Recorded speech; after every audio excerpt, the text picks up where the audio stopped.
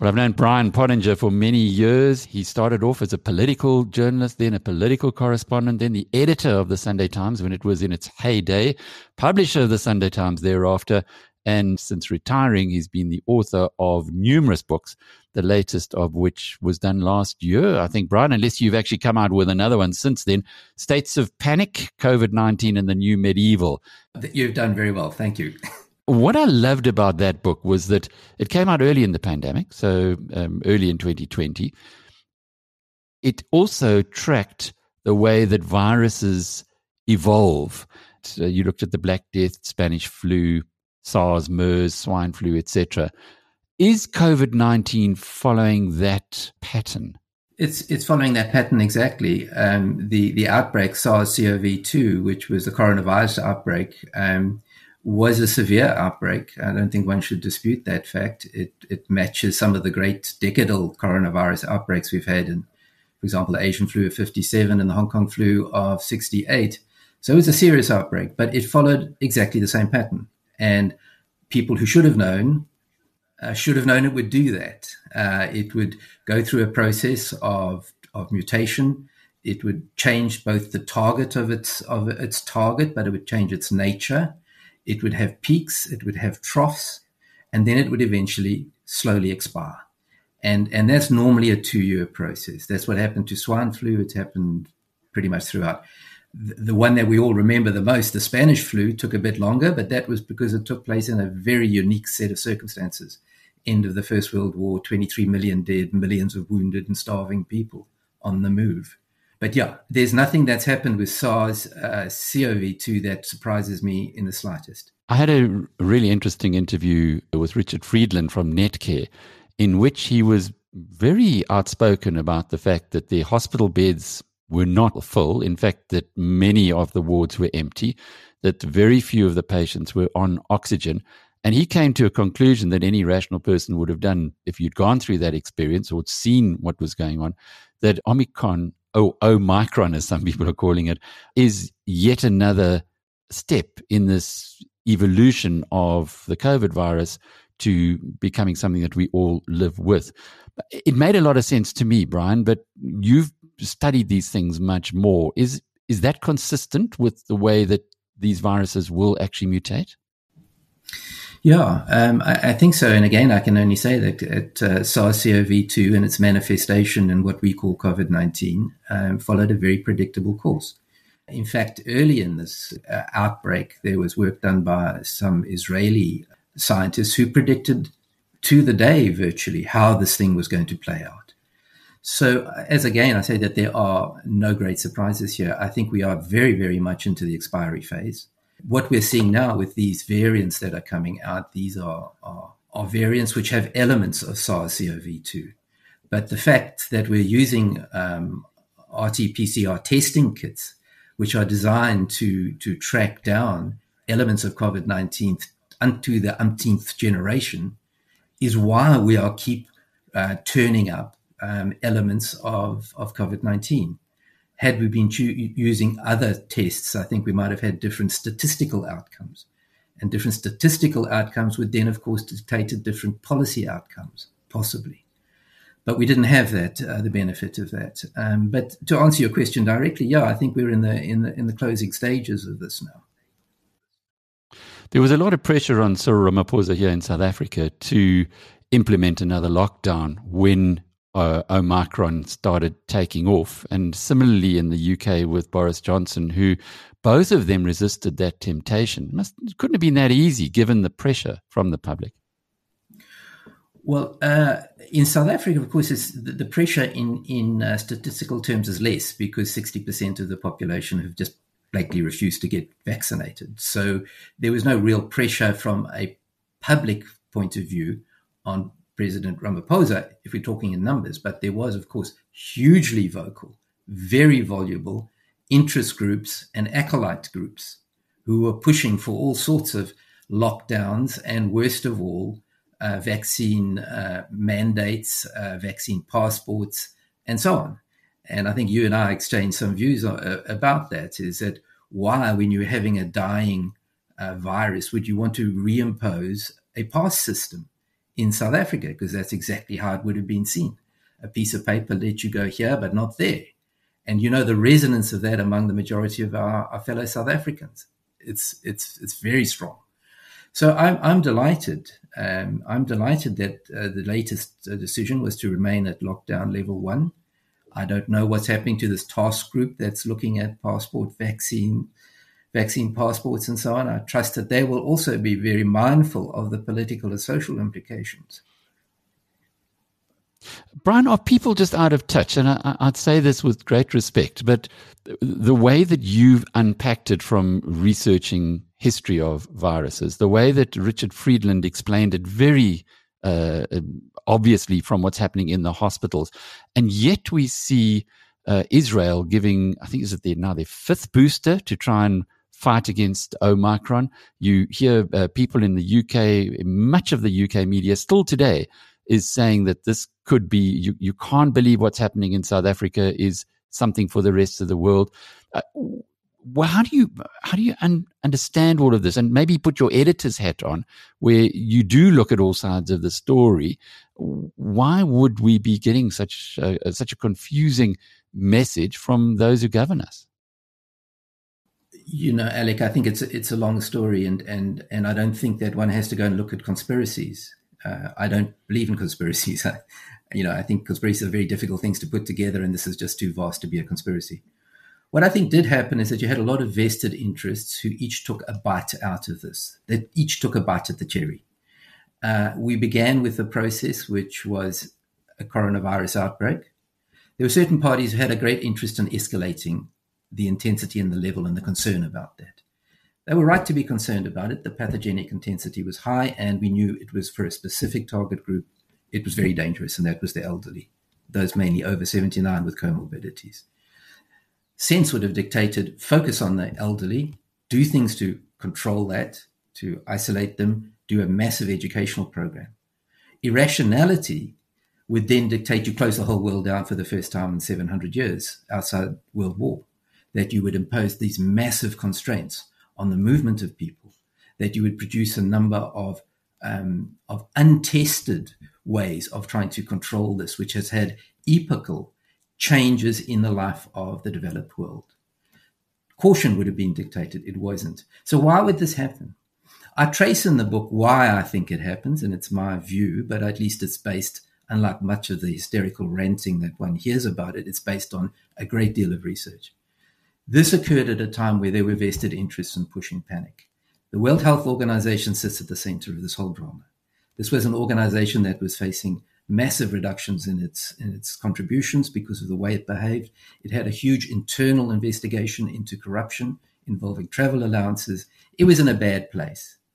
The World Health Organization stood at the center of driving the fear.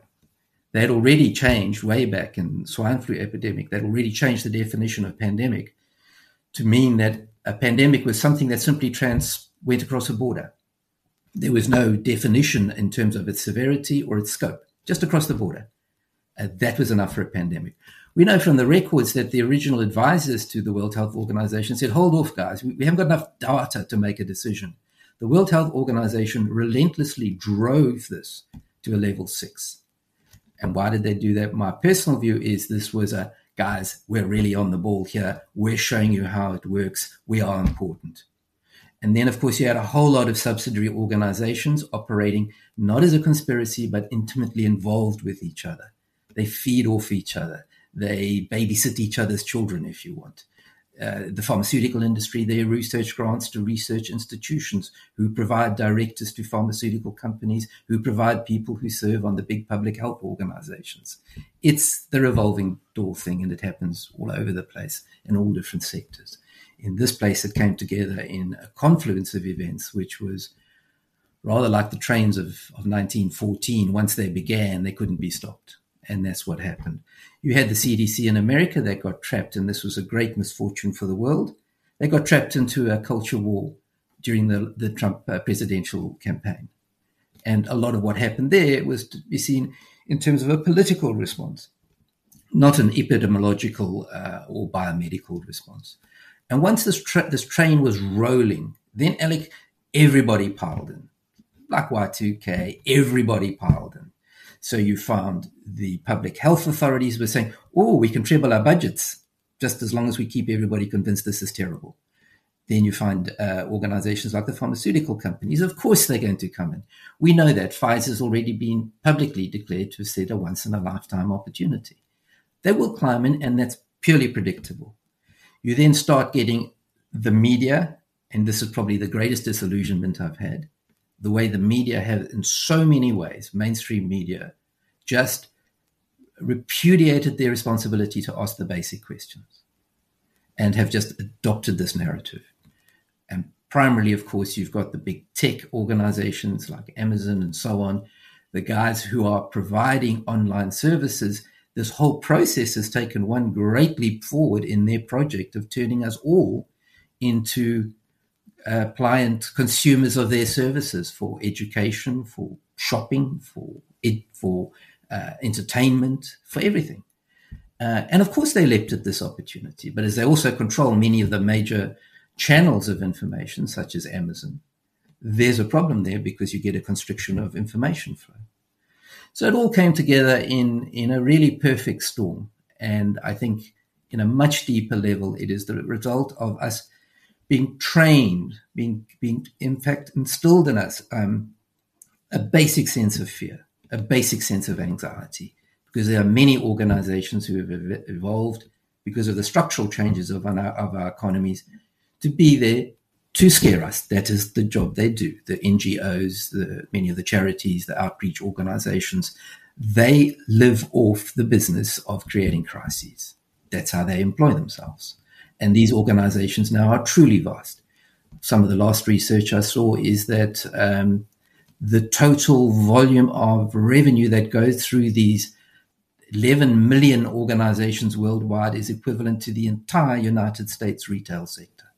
So we're not talking about, little gray-haired old ladies down the SPCA. We're talking about structured, organized, empowered corporations, multinational corporations, who sell fear in some form or another, whether it's we're all going to frizzle to death, or we're all going to die in a pandemic, or if we don't do this, this is going to happen to us, or whatever. It's a whole set of sub-franchises of the scare industries. No conspiracy. This is just a rational economic response to a changed economic environment and people doing what they do. And vested interests, if it's going to be in your interest, it is, as you mentioned, Pfizer. I can't understand why so few of perhaps well-intentioned idiots understand or appreciate why Pfizer is doing what it's doing. Clearly, the pricing of the Pfizer vaccine is profiteering in a general sense. When you compare it with AstraZeneca, for instance, it's a multiple of the cost of AstraZeneca, and so on and so forth. But I guess unless you understand economics and you understand how business works, this might go completely over your head. But you had an interesting interview yesterday with Unherd, with Freddie Sayers of Unherd, which is a UK operation, in which you referred to warrior scientists. I'd love to explore that with you. What do you mean by that? I know I did, and there's been some response to that. I actually believe that there is a sector, not all, but there is a sector of the biomedical sciences who now come cloaked in the white coats of infallible knowledge and have become a class of uncontrolled, uncontained political players in their own right. They dispose governments, they move governments, they change humans' lives. And they make a lot of mistakes, as you would understand. They make mistakes. Those mistakes are never corrected, never apologized. There's never apology for them. They have an impact in our lives. So I ask this question. You're a journalist, I'm an ex-journalist. We are accountable to a whole set of professional ethics, and we're accountable to our readers and our listeners. We know that there are people who are elected to a public official. They're accountable to their electorates. Who are the scientists? And particularly I'm talking about epidemiological scientists who I call the dark and speculative sciences. We've seen that in this thing. We've seen in terms of their projections, how fantastically wrong they've been. Yet public policy has been based on that. Jobs have been destroyed. Human lives have been destroyed because of the withdrawal of medical services. Whole economies have been turned on their heads. Our futures are changed. Yet nowhere is somebody held accountable. If I was an MD and I went to my board and I said, guys, our profits are going to be 20,000% more next year, and in fact, we're running at a loss, I'd be CEO for about 10 minutes more. There's an accountability here. There's no accountability in this new class. I call them the techno-tyrants. And that's a question we have to address now. And I said to Freddie in the interview with Unherd, I think that is going to be one of the defining battles that go forward. You can call it a culture war if you want. You can try and define where people fall in that, whether you put them as conservative or progressive. But the fundamental question is, who will control these new and powerful elites? That's going to be a big political question going forward. Will play out in elections. Coming back home, because you mentioned elections, and you were a political editor and a political correspondent for many years. How are you reading the local or the results of the local election together with the way that the ANC in South Africa handled or mishandled, I guess, the pandemic? I think the two are kind of linked in the sense that we knew that there was major problems with the state and with the failing state long before SARS-CoV-2 came along. We knew the crises that were emerging and have been emerging during the time of the ANC rule. All that I think COVID-19 did is it just simply massively exacerbated that. And it did so in a way which again illustrated levels of incompetence and corruption in government. To a very weary public, we now had an added burden. And that was a management of the pandemic, and I won't go into the details, which was just very badly managed. Overreaction, Me Too stuff, because, that's what everybody else was doing, badly timed, and totally inappropriate for our African context, and then corrupt. You put all that together, everybody says, that's it, we've had it now. Now, that type of stuff feeds into the political instability within the ruling party, because the ruling party is essentially split, and you're getting factional wars there in which we, as ordinary people, are being dragged in. And of course, when you have COVID-19, you get a much deeper sense of dissatisfaction. I've always made the point, the guys who sit up there, the scientists and the epidemiologists who advise Ramaphosa, do they ever go down and talk to poor and marginalized people about their experiences of the lockdown, their perception of things like compulsory vaccination and vaccine passports? Because if they did, they would be shocked to understand the depths of fury and enragement that lies there. And that, I think, manifested itself in the local government elections. And it's quite interesting the way it manifested itself. A massive reduction in support for the ANC. Remember, these guys were getting 72% of the popular vote, just scraping 46% now. That's big. And a growth of the extremist parties, if you want to call it that, or shall I say the parties on the outer fringes, the EFF on the one hand, Freedom Front on the other. EFF went up 20%, Freedom Front trebled their votes. And then a huge growth in the communities. You'd expect that in local governments, personalities, neighborhood groups, and so on. But all of it a leeching away of power and influence from the ANC. And I think that's a great thing. I think that's some of the best news I've ever seen. And the second bit of really good news was when the ANC was attempting to cobble together coalitions to rule the big municipalities. Not a single one of the major parties agreed to come in. That's how toxic the ANC is. That was all good. That's good news. And that, to me, gave me more encouragement than I've had for some time. I mean, long time ago, I gave up that Cyril Ramaphosa, who I respect as an honorable man. Long time ago, I gave up any hope that he would actually fundamentally change the system. It now has to be changed by, guess what, the cliche, by the people. Brian, is it sustainable, though, this swing away from the ANC, or would it be a reaction, a knee-jerk reaction, a panic reaction to the way that the pandemic was handled? No, I think it's more fundamental than that. I think it goes to the heart of the question of lack of services, failure of services, intrinsic corruption in every interstice of the state, arrogance, indifference, and also a frustration with the internecine warfare within the ruling party.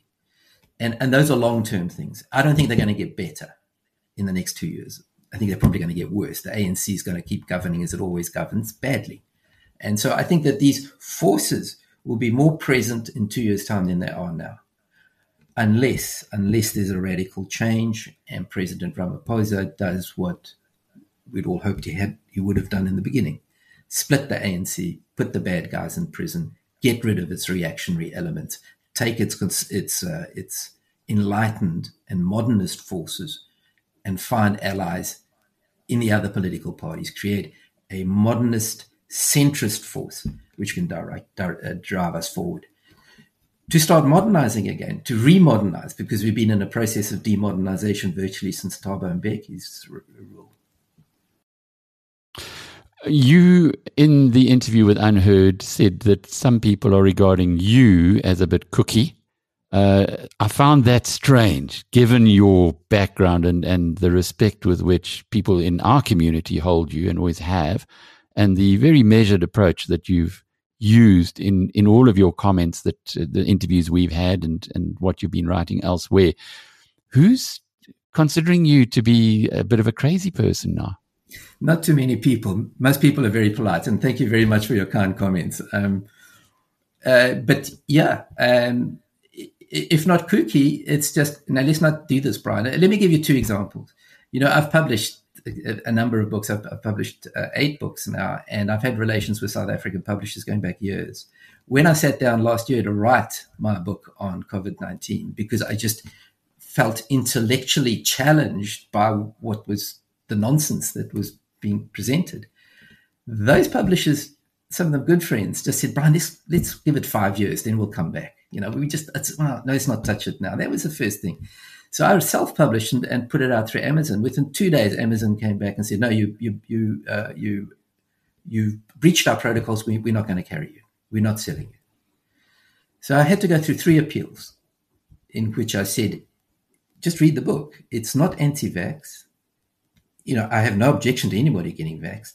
Not conspiracy theory. In fact, there's a whole chapter, dispelling conspiracies. It's based on facts that are in the public domain.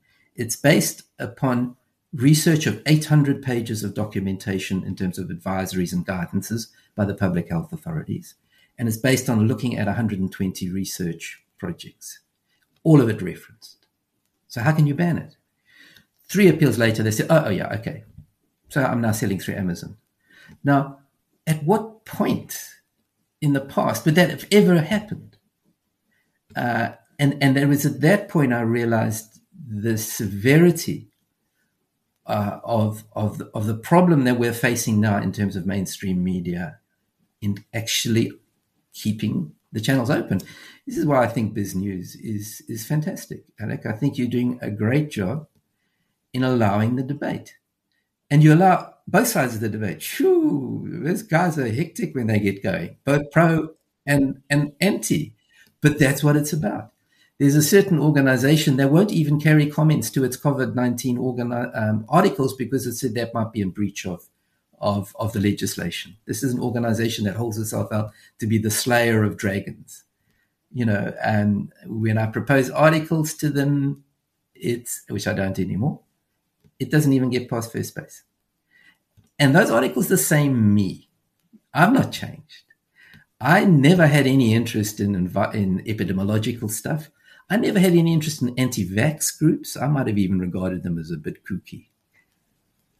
Yet I just felt this was something that had to be brought to public attention.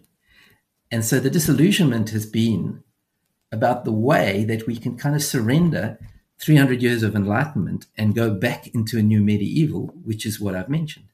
A world which is governed by emotion, superstition, shamans and soothsayers, and a government that will use the most extraordinary abuses of human rights, not one government, but many, a most extraordinary abuse of human rights on the basis of a very, very imperfect science, which is unraveling at every point. At some point, obviously, when we get to the second anniversary of the outbreak of the coronavirus and the lockdown, I will do a 2-year retrospective.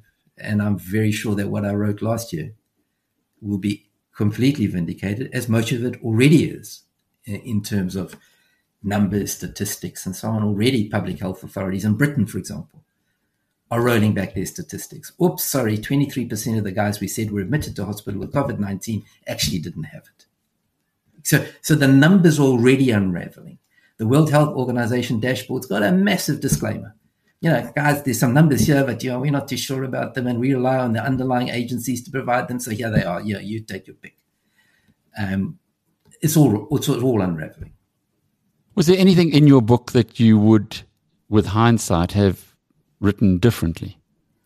No.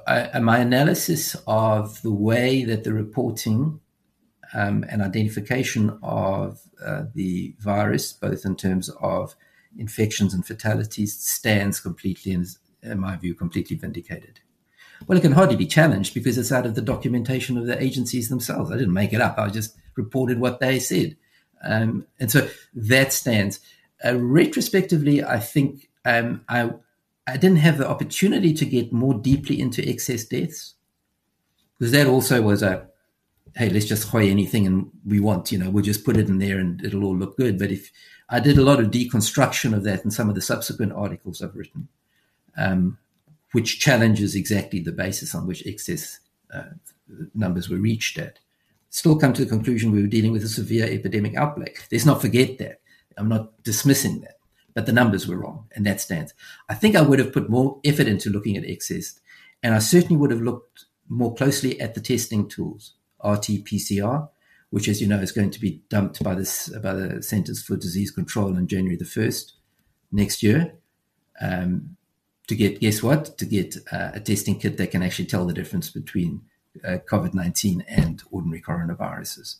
So I think I would have looked more intensely at that, but I didn't have that opportunity. I didn't have that insight, and I didn't have the information which is now being presented to the International Court of Justice in the class actions which are being brought against the manufacturers of RT-PCR and the WHO. But I think what's going to happen, if we're talking about where the argument's going to go, is going to shift increasingly into the courts in jurisdictions around the world. And there, I think, at least let us hope we can get a proper testing of positions. I'd be delighted to be proved wrong, but I'd be even more interested to see the guys who've presented us with such infallible information at such catastrophic cost to us. I'd like to see them also answering the questions in those courts. Brian, just to close off with going back to Omicron or Omicron, how long, given what's happened with the other viruses through history, you did mention a 2-year window that the viruses usually last for. How long do we then still have before the world can return to normality and say this COVID-19 is something that we can coexist with? It's extremely hard to say, because we've been directed here by a political narrative which is being fed by a vested scientific viewpoint. We know that. Viruses, when I say they last 2 years, they have impact for 2 years and then they kind of just disappear off. They're reassortant viruses. SARS-CoV-2 is going to pop up as an element of viruses for years. The question is, to what extent do we become so scared and serious about it that we lock the world up? And that is entirely a political decision. And that will be judged by the extent to which people who think the same way as perhaps I do, and the millions of others who do, who now respond to the political leadership which has put them through this, which now demands a greater rationality from them, or at least an explanation of why they did it. One of the points that we should remember, the swine flu, which came 2009, 2010, came also with the same kind of hype, and the same people who were driving that hype in the CDC and World Health Organization, same guys driving it now. The suggestion was we were all going to die. Why? Swine flu was a reassortant virus, 4 different variants, one of which was SARS-CoV-1. And SARS-CoV-1 was a terrifying killer. It killed so quickly, people died before they could actually propagate it. So, of course, there was a panic. But very quickly, it was discovered that there was no pathogenic intensity in swine flu that would justify massive panic, although attempts were made to try and engender it. So SARS-CoV-2, which creates COVID-19, will be around for a long time. But its impact will be less and less, and eventually no more. And I believe we've reached that point with Omicron, no more than an ordinary coronavirus outbreak, no more than a flu. And these things which are now posited as vaccines, which of course they're not, a vaccine prevents and stops an illness. You get a vaccine for smallpox and for polio.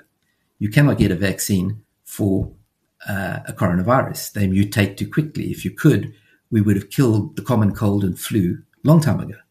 All you've got here is an antidote. And those antidotes, we can keep taking them, but they are going to transmogrify themselves essentially into the annual anti-flu jab. Much more expensive, different name, and we got to see how long they're going to be compulsory. Do I have to get an anti-flu jab to get on a plane to go and see my children in Australia in 10 years' time? Is that the insanity we are going to keep going? Is our fear politics of such a nature in the world that we will be demanding that of people? We don't know, because we have departed so far from rationality in this moment of this medieval moment. It's hard to know where the rational political leadership is going to come back and say, guys, sorry, yeah, we accept you must do stuff about severe outbreaks. We will do stuff there. We will care for the vulnerable, but we won't destroy our societies. Where's that leadership going to come from? I can't answer that.